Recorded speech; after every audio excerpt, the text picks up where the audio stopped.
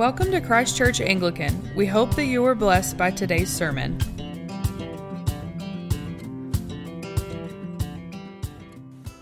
Good evening, everyone. So tonight I'm going to be talking about divorce and the softening of hearts. And so our last sermon, I went over the Transfiguration. So as I said earlier, Jesus is halfway through his ministry at this point in Mark's Gospel, and he is on his way to Jerusalem. And the Pharisees are doing everything they can to corner him and to trick him and to test him and to get him to lose his credibility and to put him in a position where people cannot trust him or will no longer follow him. So they are doing everything in their power to basically get rid of Jesus. And eventually that will end with his death on the cross, as we all know. So at this point, Jesus is on his way to Jerusalem, and he is asked by the Pharisees, and they come up to him, and he is on his way, as I said. Verse 1, it says, "And he left there and went to the region of Judea and beyond the Jordan, and crowds gathered to him again, and again, as was his custom, he taught them." So that's verse 1. I'm on page 845 in your Pew Bibles if you want to follow along, 845. And so this first verse here shows that he was teaching, the people were gathering around him. So my first point is, when the crowds gather, Jesus' first priority is always to teach them. If you can put that up there, Busavan, I don't know if... There you go. Oh. It's freezing up on you. There you go. Teach them. When the crowds gather, Jesus' first priority is always to teach them. And so Jesus, although he does his miracles, his first priority whenever there's a crowd around isn't to entertain them with miracles, but is teach them. The people often gather to see his miracles, and Jesus knows what they truly need is his authoritative teaching. There's a lot of people teaching tradition, the tradition of the elders, a lot of people teaching what they think the scriptures mean, but Jesus realizes he's only here for a brief time.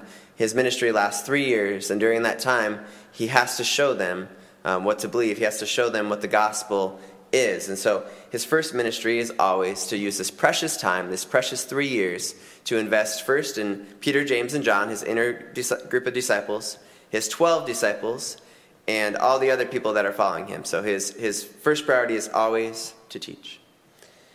The second point, the Pharisees come to test Jesus, but he exposes the hardness of their hearts. The Pharisees come to test Jesus, but he exposes the hardness of their hearts. That's verses 2 through 5. And the Pharisees came up and, in order to test him, asked, "Is it lawful for a man to divorce his wife?" He answered them, "What did Moses command you?" They said, "Moses allowed a man to write a certificate of divorce and to send her away." And Jesus said to them, "Because of the hardness of your hearts, he wrote you this commandment." And so, just to stop here, this is not the easiest passage to preach on. I'll just start by saying that. Divorce was obviously a touchy issue in this period of time. That's why the Pharisees went up to ask Jesus this question. They knew it was a touchy issue, and they knew that it would spark people's emotions and feelings. And so that's why they're cornering him with this question. Pastors today have to deal with this question all the time too. Is it appropriate for me to divorce my wife, or for a wife to divorce her husband?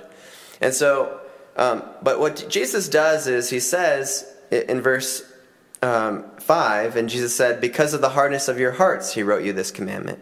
So instead of focusing on the commandment itself, like focusing on divorce, he brings it back to what?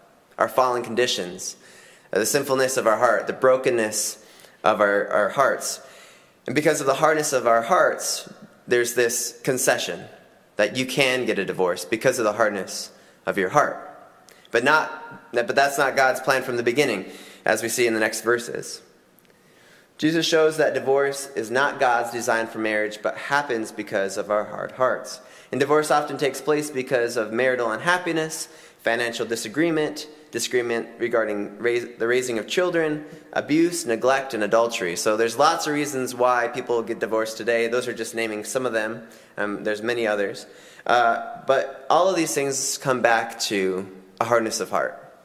Either one spouse or the other spouse has decided there is no hope for this relationship, and we have to cut ties.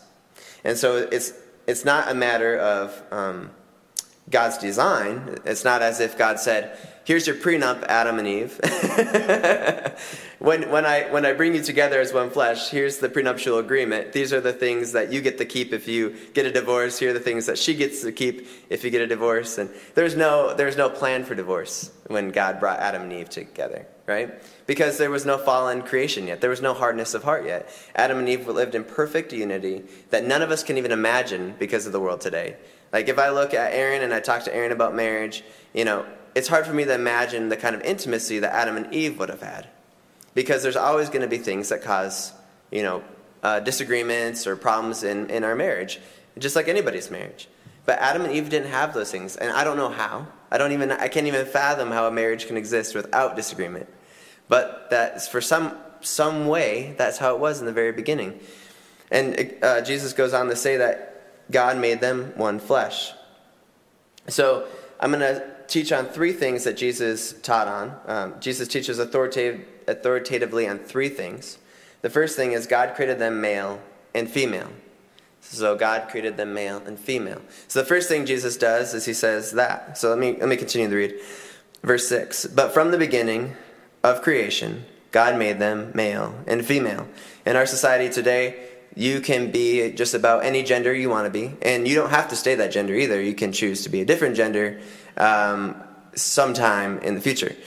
So in our world today, it's hard to say these words. It's hard to say these words to a society that doesn't believe them.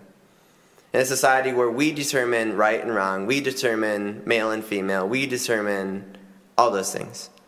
And so it's hard to even argue for a God who can teach authoritatively in a world that doesn't believe in authority and doesn't believe in absolute truth. And so in this situation, Jesus says male and female. He says God created a man and a woman perfectly for each other. How did he create the woman? He literally took the woman from the side of the man.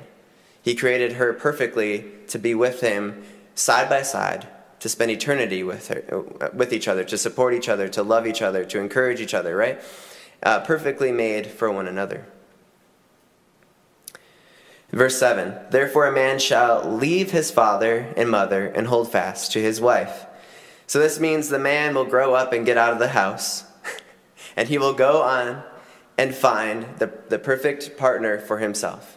Does that mean that everybody's created, that God creates a man and a woman and they'll be perfectly married and perfect for each other?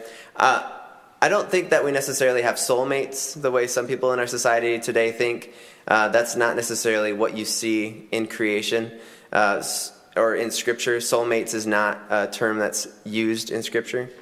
I mean, although you do see in Greek philosophy some of these terms, and so a lot of this philosophy is born out of Greek and things like that. It's not biblical. Soulmates is not a biblical thing. You never really see in the Psalms where it says, you knit me perfectly for my soulmate. It's not a biblical concept.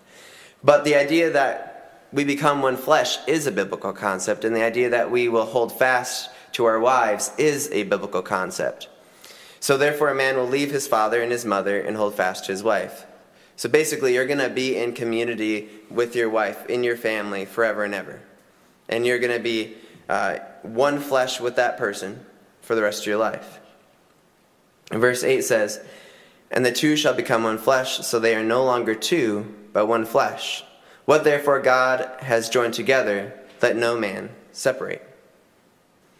So marriage is a sacrament where God joins together husband and wife and makes them one flesh.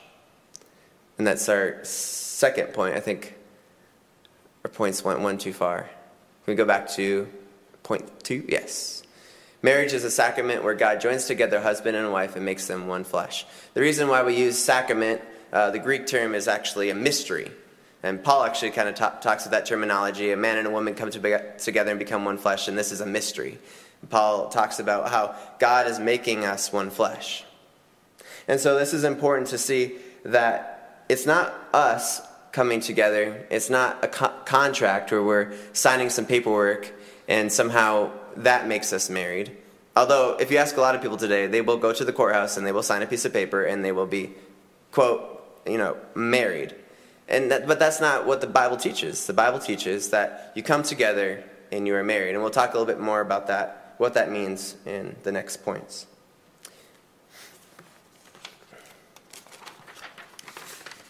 Marriage is a covenant bond that God creates between a husband and a wife that no one has authority to separate. And this is important today as well. No man has the authority to come into my house and sleep in my bed with my wife. I mean, that's just plain and simple, right? No one has authority to come in and say, Steve and Aaron, you are no longer married. Now, in a legal proceeding, we might have paperwork to show that we're no longer married. But there's no way that we can be in this marriage and have somebody come in and say, you are no longer married. The only way that a person can have this marriage ended and to be separated is if the person dies, or as if the couple agrees that we're no longer married, and and we're going to get into that in a minute. But there's nobody in this world that can come in and separate a marriage. That's also in Hebrews. It says, keep the marriage bed undefiled. It's the idea that we are supposed to be completely united with each other, and anything that can cause division in our marriage, we should be fighting against. And that's another thing, too, is the man protects the wife, and the wife protects the man. That's why in Genesis, you see the fall in chapter 3. What was happening there was the man and the woman were not protecting each other. The man wasn't protecting the woman by telling her no, and the woman wasn't protecting the man by telling the snake no, or the serpent, rather.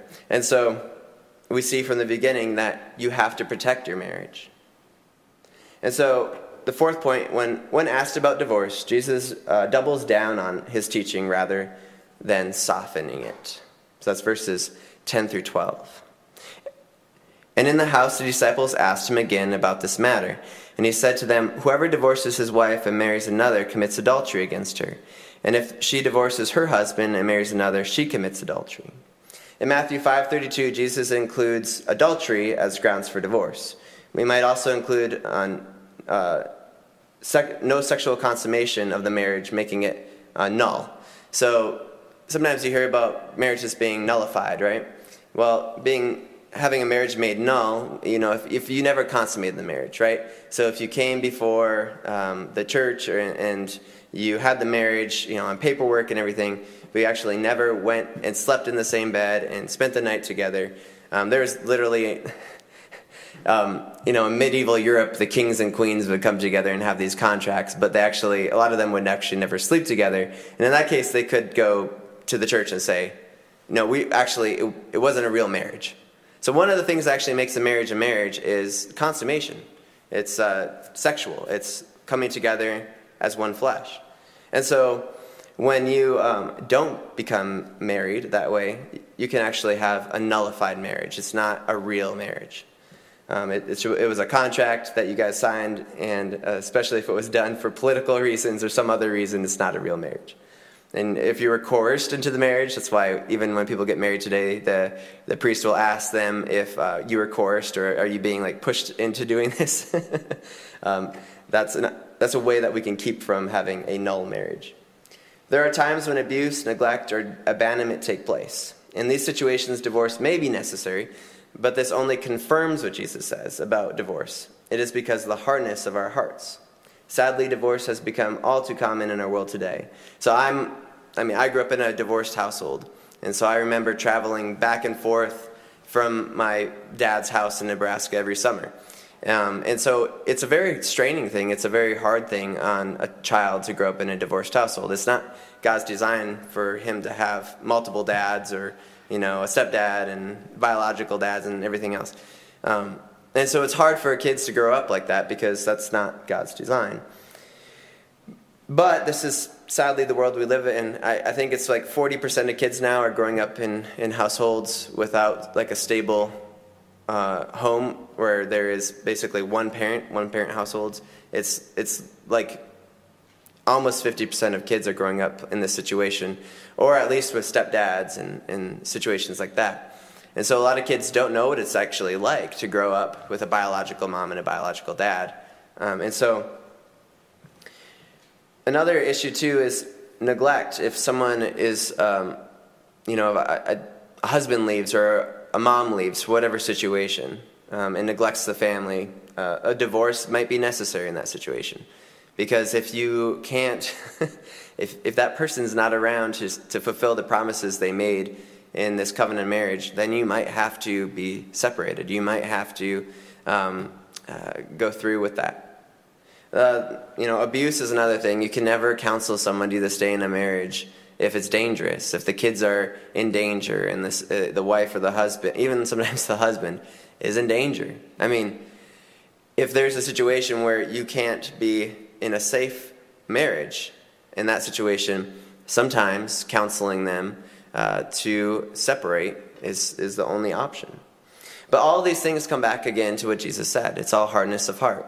If the spouse leaves, if the spouse is abusive, if the spouse is not willing to lay down the things that are causing this division in their marriage, those are grounds for divorce. Because when you get married, you're making a promise to love and cherish each other until death do you part.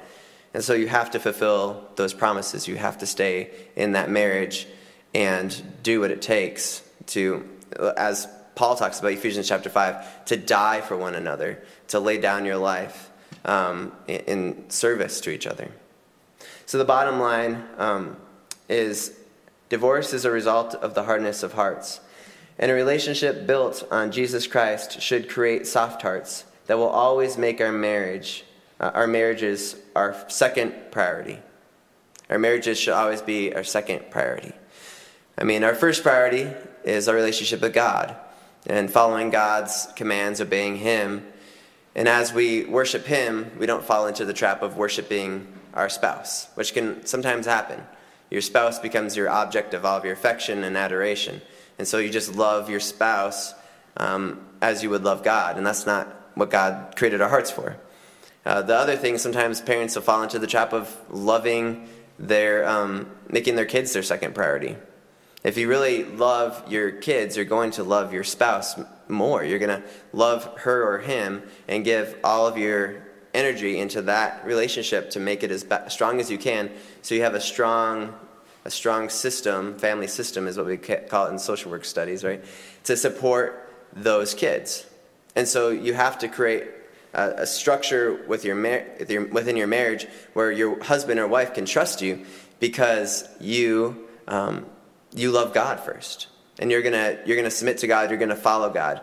You realize you're not the head of your marriage, God is. And in that structure, then you also love your wife, so your kids feel safe. And so they see that you love your wife. You're not going anywhere. You're not leaving them. You're not going to neglect them. You're not going to hurt them. Or you're going to do everything you can to love your spouse. And so this all goes back to what I said in the beginning with Adam and Eve. You become one flesh, and you love each other, and you soften your hearts in order to love each other. And so I think about Aaron, and I think about when we first got married, and we got married on a beach, and it was a lot of fun getting married on the beach. We had a dog run into the middle of the wedding, I guess, and we were so caught up in that moment with the dog running, with the marriage, that we didn't even notice the dog running into the middle of the ceremony. And it was really amazing how fast the time went by when you're that caught up in that moment.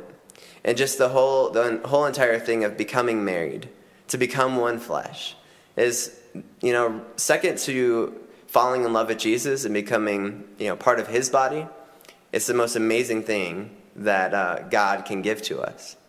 That's why, singleness isn't necessarily a curse, because the most important, most amazing thing that can happen in our life is becoming one in body with Christ, right? So even if you're a single person, you never get married in your entire life, the process of repentance and being filled with the Holy Spirit and going through baptism and becoming part of the church really should and is the most amazing thing that we will do in our lives. The second thing for married people is going to be the amazing opportunity to become husband and wife. So my prayer for us, and let's bow our heads and pray, Lord, I pray that you would watch over us in our marriages and in our relationships with other people, whether we are married or single. Lord, I pray that you would help us to have soft hearts and to put others first and to make make our spouse our second priority, to make you our first priority, and to make our children our third priority and everyone else our fourth priority. Lord, that we would be covered in your Spirit and your love, that we would be strengthened by your Holy Spirit and protected and surrounded by your angels. In Jesus' name, amen. Thanks for tuning in. For more information, feel free to visit us online at ccanglican.com. We hope you will join us again soon.